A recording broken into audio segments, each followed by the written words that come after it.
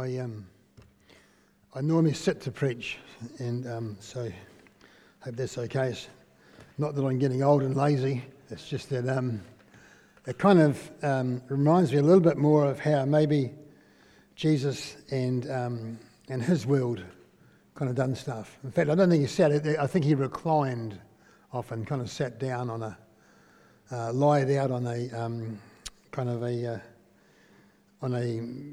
mat, and they kind of hung out together. That's kind of how it was in those days, I guess. We sang a couple of words that I thought were quite interesting. Break my heart for what breaks yours. Interesting, eh? Break my heart for what breaks yours. And let me see the things unseen. That's John 4:35. Let me see the things unseen. And sometimes I think we sing the songs and we just sing the songs. But there's absolute meaning behind these. Discipleship, gosh, that was a great description of it you gave, way better than I'll probably be able to say here. But I am a discipler. That's what I do. I work on the east side of Christchurch, and as I said to you last time I spoke, I do stuff around conflict resolution. The other thing I do is I disciple men. I walk with men, and the longest person I've discipled, Dallas Harima, I've discipled for 22 years. We're still doing that now. And so I was here and he was there when we started. He was just a new Christian. I've been a Christian about 10 or 12 years. And now we're here and he's moving up there. All right, so I'm releasing him. Other guys, you've seen some guys who come here with me as well, discipling them. And I disciple. So I'm quite intentional about disciple. In fact, I'm incredibly intentional about it. As I say, that's what I do. And I was intentional from the time I became a Christian about discipling. For me, I disciple men. So my question is, are we discipling people like they did in Jesus' day? That's my question. Are they discipling people like they did in Jesus' day? And when I look at these young people over here, I wonder who in the next age group is walking with them and laying hands on them appropriately, of course, and helping them explore spiritual gifts, all the things, the fruits of the Spirit, how to deal with all that stuff around your inner world in a Jesus-centered way, how to do conflict well, all of these sort of things that are actually rich ways that we're to do. Let's pray. Lord Jesus, we thank you, Lord, that you are our model. Lord, as we consider what it means to be a Christian and how to walk in the Christian walk, Lord, you've modelled that to us. You've modelled that way of living, and your disciples did as well. Lord, they modelled that way, especially when they got full of the Holy Spirit. And the Apostle Paul and Timothy and others, they've modelled that to us as well. And we see that in the Bible, in the Word of God. And Lord, we pray that as we contemplate this incredibly important topic today, Lord, we'd look at our own self. Lord, in a world where privatisation seems to be really important. Lord, a world where culturally privatisation is really important. And privatisation of faith seems to be really important as well. Father, we want to challenge that this morning and allow your Spirit to speak to us. In Jesus' name. Amen. When I was young, I worked on a farm, myself and Sharon, as a married couple. When we got married, Sharon was a town girl. I was a kind of a farm boy. When we met, next thing we're out on the farm, married couple on the farm. And I wasn't a Christian then. I became a Christian when I was 29. I became a follower of Jesus when I was 29. And And so we used to do a thing called the lambing beat around about this time of year, where the lambs are born, and started around about late July, early August, and would often be snowing and that sort of stuff. And the old farmer I used to work for used to come and pick me up in his truck, and the old dogs on the back, and we'd go out and do this lambing beat together. And if it was raining or snowing, and he was about 70 odd, and I was about 24 or so, and he was a big man, and used to be a rugby player, and so anyway, what I used to do was I used to try and figure out if I could get him talking. We'd sit in the truck for hours rather than getting out in the cold and have a good old chat, and so what would happen is we'd skin a lamb or something. He'd use his knife to skin a lamb, and then we'd sit in the truck, and he'd get his knife and he'd open it up, and he'd give a bit of a rub and take the blood off it. Cut an apple in half. You can see bits of red around the outside. That was the blood from the lambs. And he'd give me half. He'd add half, and I knew, mate, we're in for a good old chat here. And anyway, so sometimes I'd just sit there for 2 hours chatting away. And one day I said to him, Mr. Doig, were you a good rugby player? And he says to me, as he peeled the apple, he says, it's like this, young man. He said, you follow the good players, you get the ball. Ooh, that was a wise saying. You follow the good players, you get the ball. Not too long after that, about 4 or 5 years after that, I became a follower of Jesus. And that statement was a prophetic statement to me.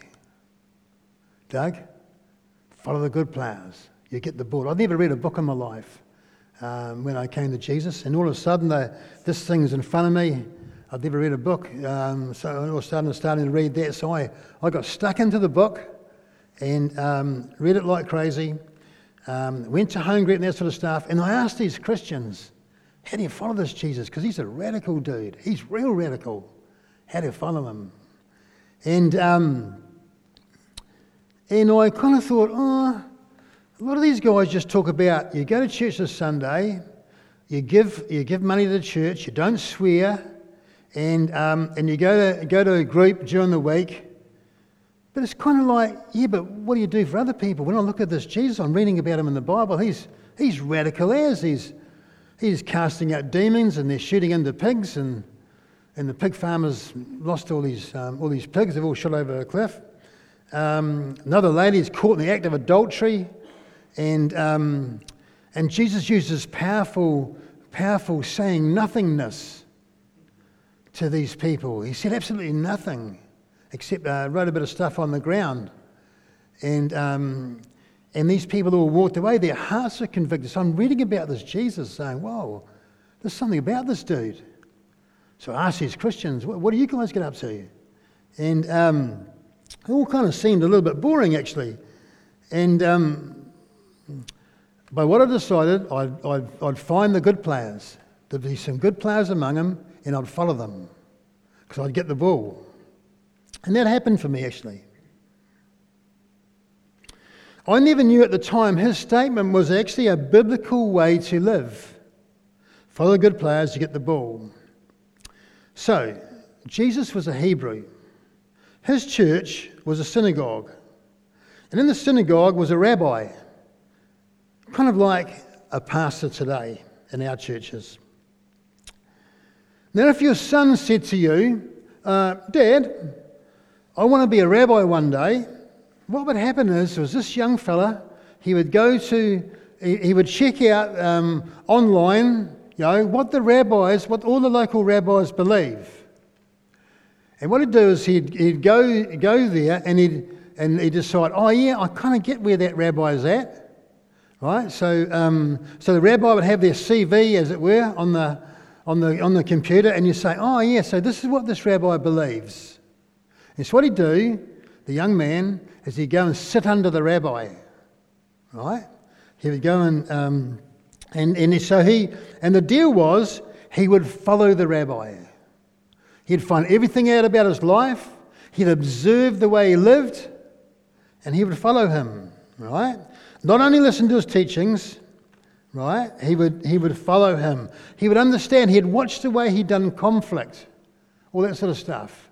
When there's the reactions, how he dealt with the reactions around his life and all that sort of thing. He'd say, oh, you know, Harry walked with his wife, all that sort of stuff.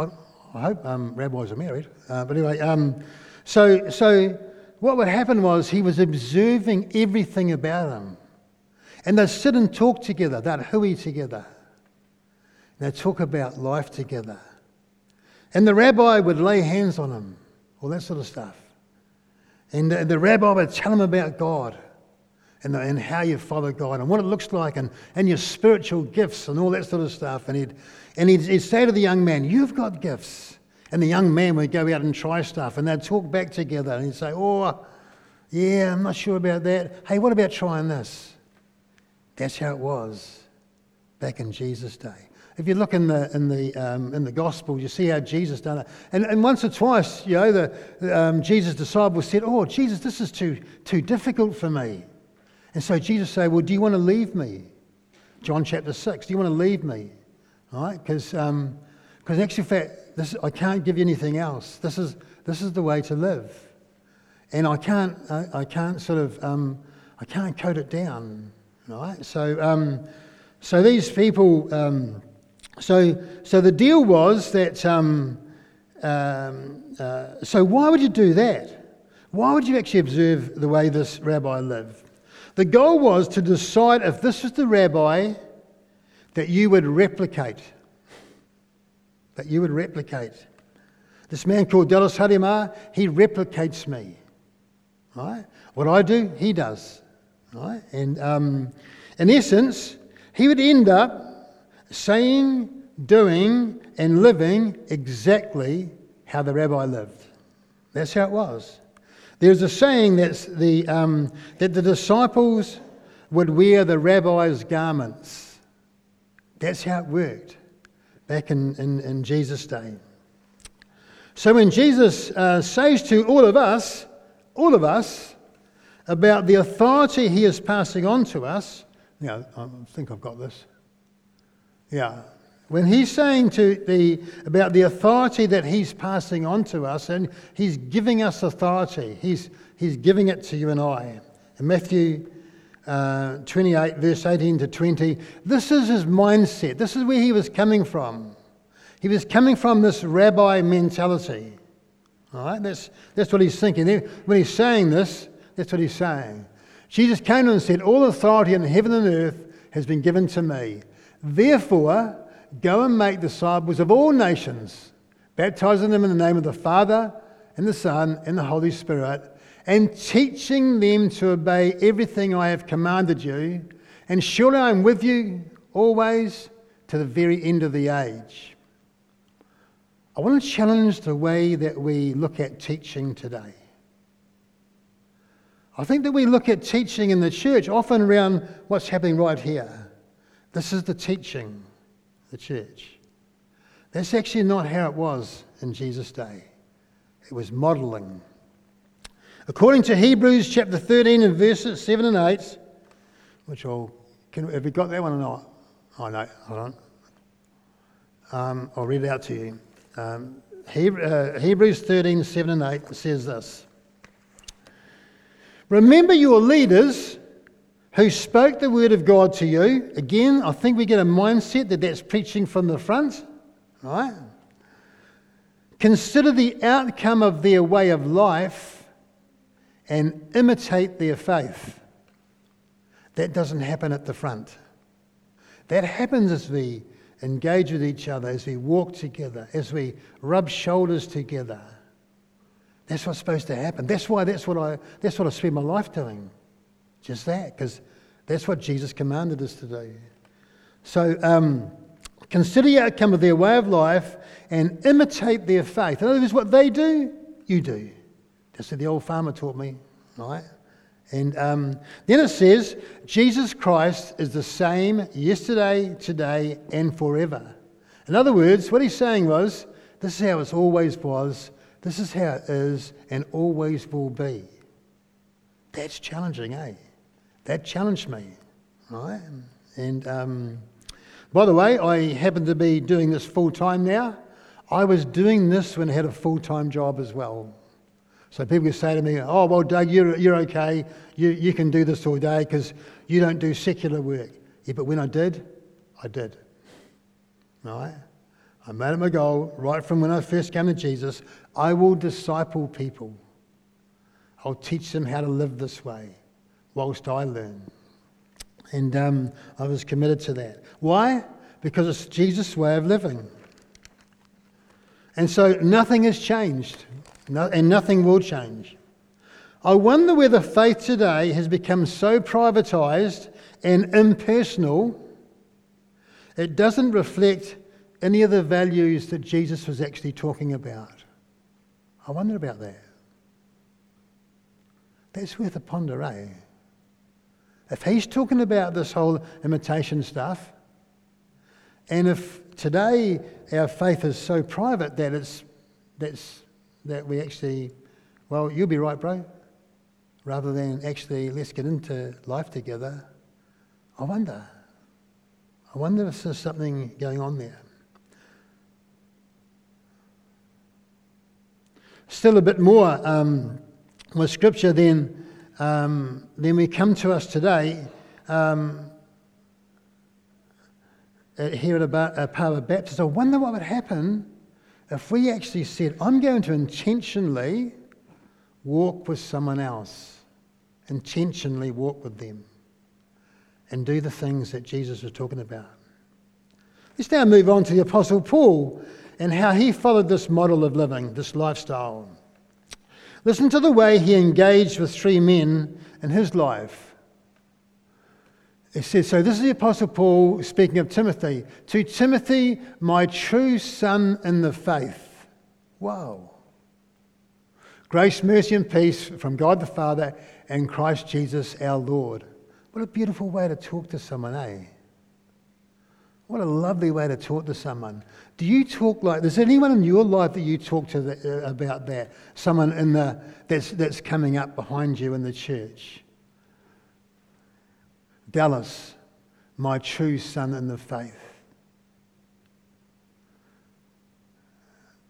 Les, my true son in the faith. I tell men that I love them. I'm really proud of them when I see them, as we walk this way. You see, what's happened is my hearts and their hearts have become one. I truly love these men. I love them dearly. And I have to release them too when they start to grow beyond me. I have to release them into this way of living. Here's another one. He says it again. Timothy, my dear son. Do you remember when in Matthew 3 when Jesus was getting baptised? Do you remember what the Father said of him? This is my son whom I love. With him I have great pleasure. Far out, mate. Do you know what? A lot of our worldly dads have never said those things to us. They've never said those words to us. Right? My dad never said that to me. Right? But I can say that to other men, and other men say that to me. We love each other, truly, unconditionally. We don't control each other, but we love each other, truly. And again, here it is with another guy that called Titus. To Titus, my true son, in the common faith, in our common faith. Grace and peace from God the Father and Christ Jesus, our Saviour. Beautiful, eh? Beautiful words that he's saying. Then we get Philemon, I think it's Philemon they call it. That I appeal to you, my son, Onesimus, who became my son while I was in chains. Listen to the way he's relating. Incredible way of relating, eh? All right? But we think privatised age. We don't talk like that today. We don't talk like that today.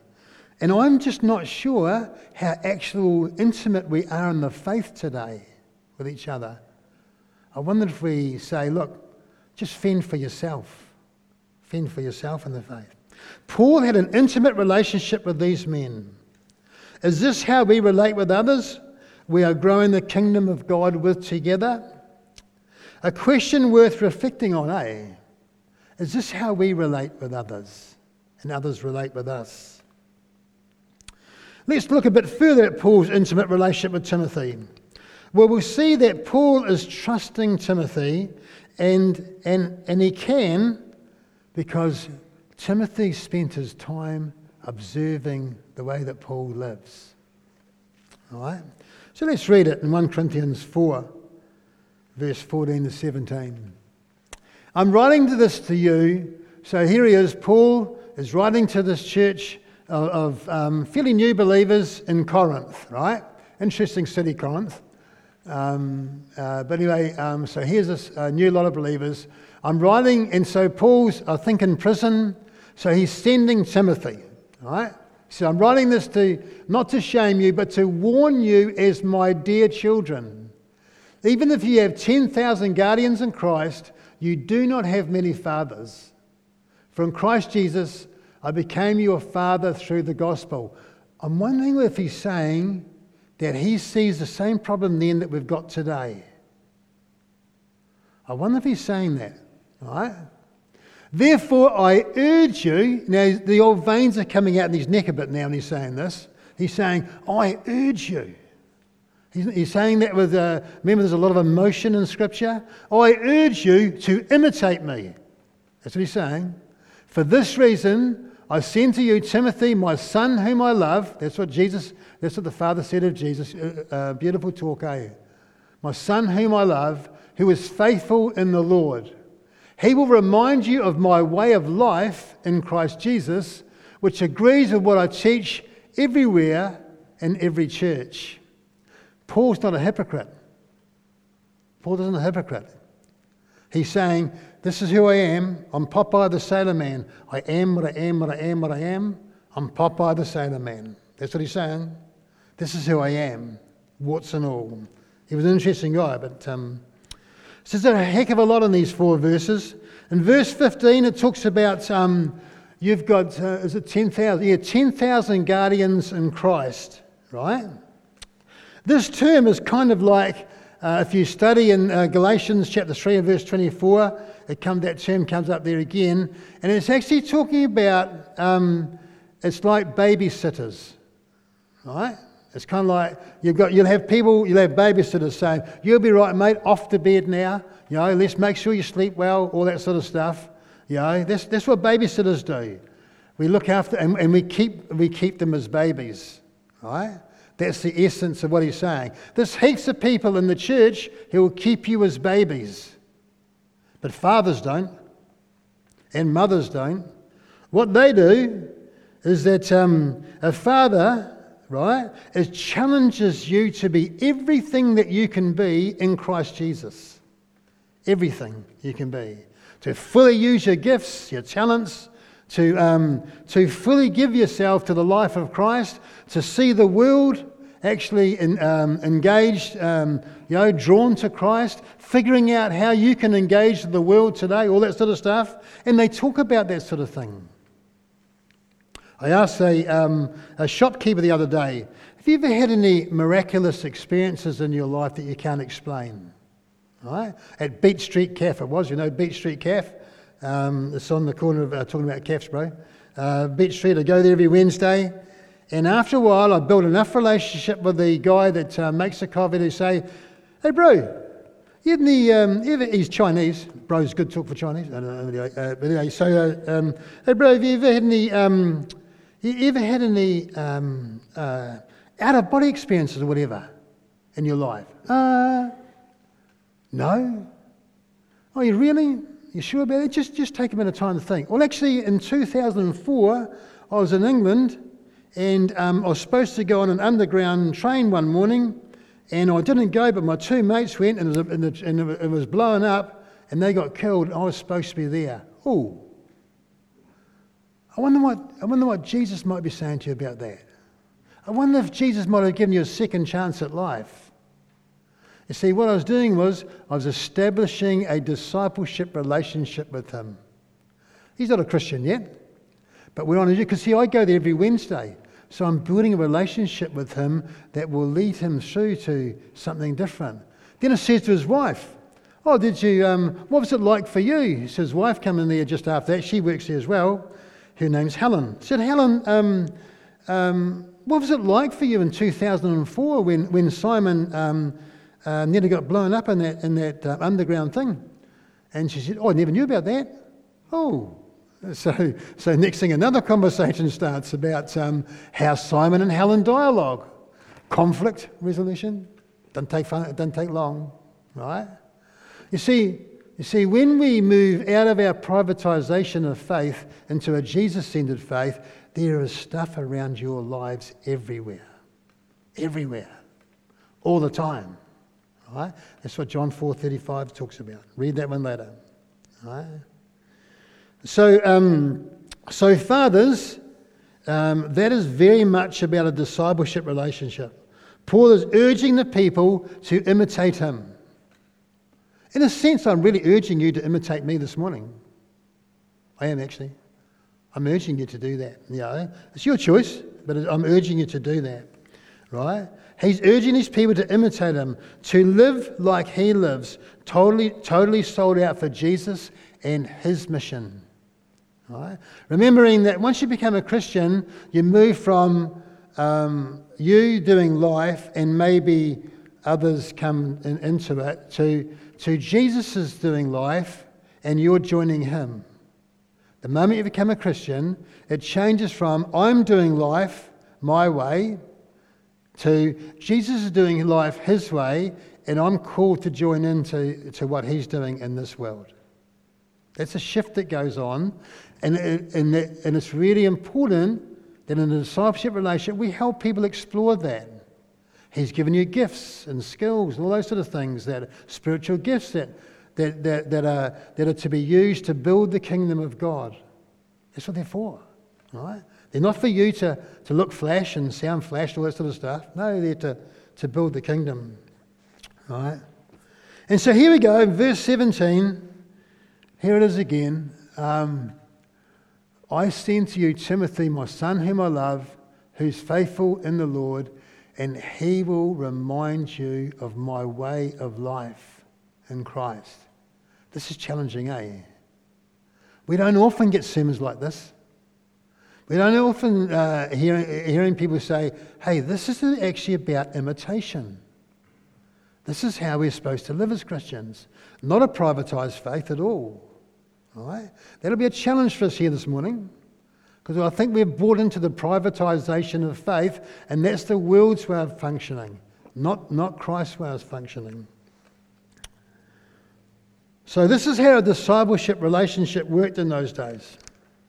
Timothy, who imitates Paul, who imitates Jesus. Have I got 1 Corinthians 11:1? Yeah. So this is Paul. Follow my example as I follow the example of Christ. He wasn't saying, come and be like me, Paul. No. He's saying, he's got confidence to say, I'm following Jesus Christ. Come and join me on that journey and let's do that together and let's challenge each other how to do that together. That's what he's saying. Right? He doesn't want them to become like him. Right? He's just following his example because he's confident in his example is Christ-like. Amazing, eh? He shares this way of living with the believers in Corinth. Timothy is entrusted by Paul to encourage the church in Corinth to live the way that Paul models to live. Remember, which is the way of Jesus. My wonderings are, have we moved away from this way of living in the church today? Have we moved away from it? Often when I ask Christians, do you disciple someone else? I get two responses. The first one is, I've never been discipled. No one's discipled me. I hear that heaps of times. Which seems to say that, don't expect me to do that because no one's discipled me. That's really what they're saying. Right? And the second thing they say is, I wouldn't know what to do.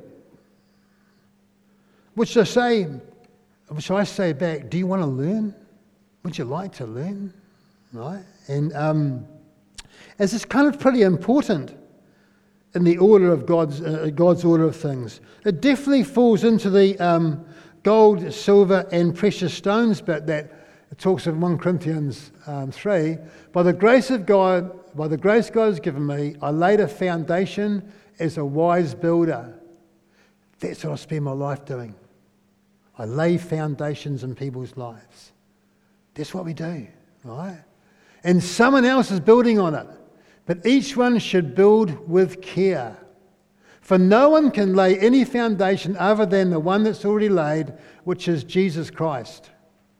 If anyone builds on this foundation using gold, silver, and costly stones, wood, hay, or straw, their work will be shown for what it is, because the day will bring it to light. That's the day when we all rise to be with Jesus. It will be revealed with fire, and the fire will test the quality of each person's work. Whew. So if Jesus thinks discipleship is really important, then I guess when it comes to the day, he's going to be chatting about that with us, right? And if what has been built survives, the builder will receive a reward. If it is burned up, the builder will suffer loss, but yet will be saved, even though only as one escapes through the flames. All right? Interesting, eh? Interesting, isn't it? So there's a responsibility as a Christ follower. It's actually a responsibility. All right? And the responsibility is to grow others into the fullness of faith that Christ has for them, so the body of Christ can keep growing. Keep growing. Churches should actually grow continually with new disciples coming in that you bring in with you. That's what's supposed to happen, right?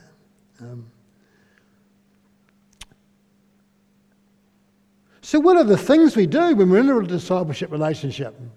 What do we do? Well, we share our lives together, big time. All of it. Even the bad points in me. Even the bits I'm struggling with, they're all on the table. Right? Everything's on the table. Remember it says in Genesis 2:25, we're naked and feel no shame? That's how a discipleship relationship is. It is all on the table. Right? What's really happening inside us? Right? Holistically, getting to the emotions that we act out of or avoid, right? I get challenged by the people who are discipling me, say, hey, Doug, you talked to us about that, but what about you, bro? What about you? What about you right now when I'm trying to avoid something?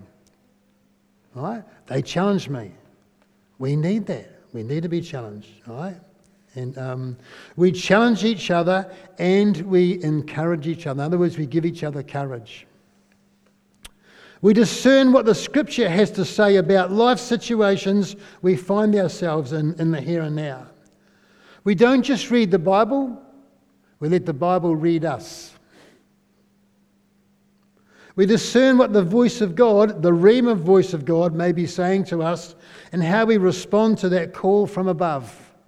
What do we do with that? I tell you, it's not boring. A discipleship relationship is not boring. We observe each other's responses to stuff and talk about those responses. Hugh knows this. Hugh's seen me doing this for 7 or 8 years. We follow up on each other and we pray for each other. We laugh and we cry together. We don't just do this with each other. We go looking for others, right? Remember Jesus said, go and make disciples? He didn't say, wait for them to come. He said, no, go. Go and make disciples. Go and make disciples. It's an intentional work you're doing, right?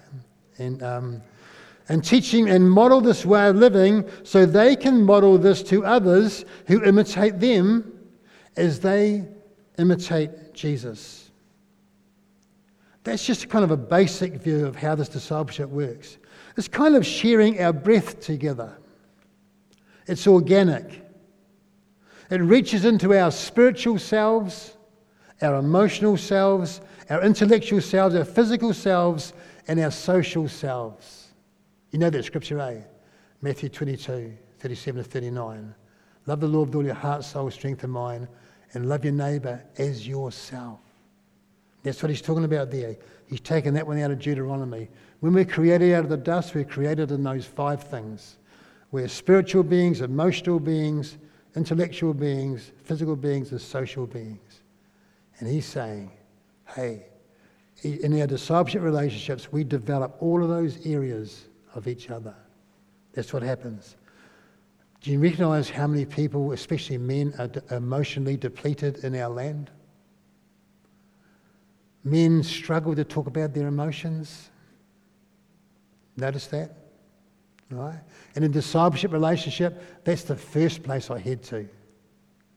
The emotions. Put my arm around the guy and say, oh, what's it like when I do that? What's it like when I give you a kiss on the cheek? What's that like for you? It goes back to, no one does that. Dad didn't do that. That is a normal way to actually function. Right? You know, the holy kiss, all that sort of stuff. Right? And I wonder what would happen if each of us engaged in this type of relationships. I wonder what would happen. I wonder what would happen to our faith. I wonder what would happen to us, let alone to others. Boy, it would be challenging, eh? I know it would be challenging. Right? This is way more than memory verses. This is a way of living, right? I wonder if indeed we'd experience incredible growth in the church.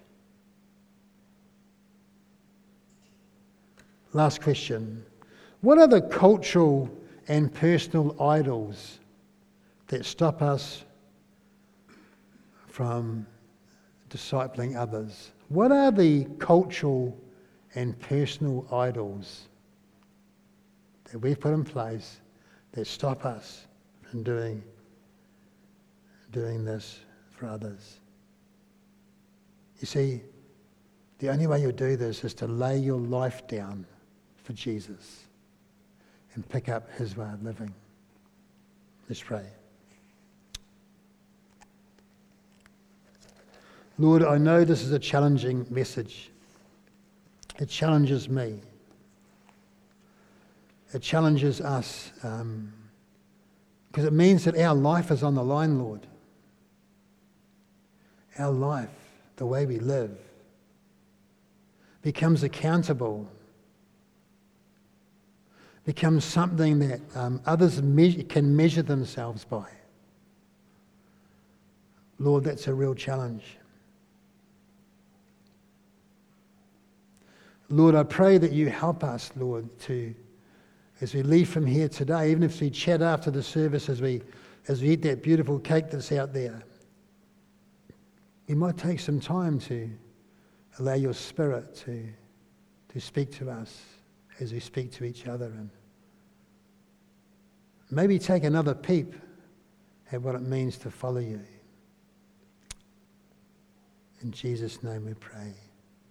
Amen. Musicians, can you come forward, please?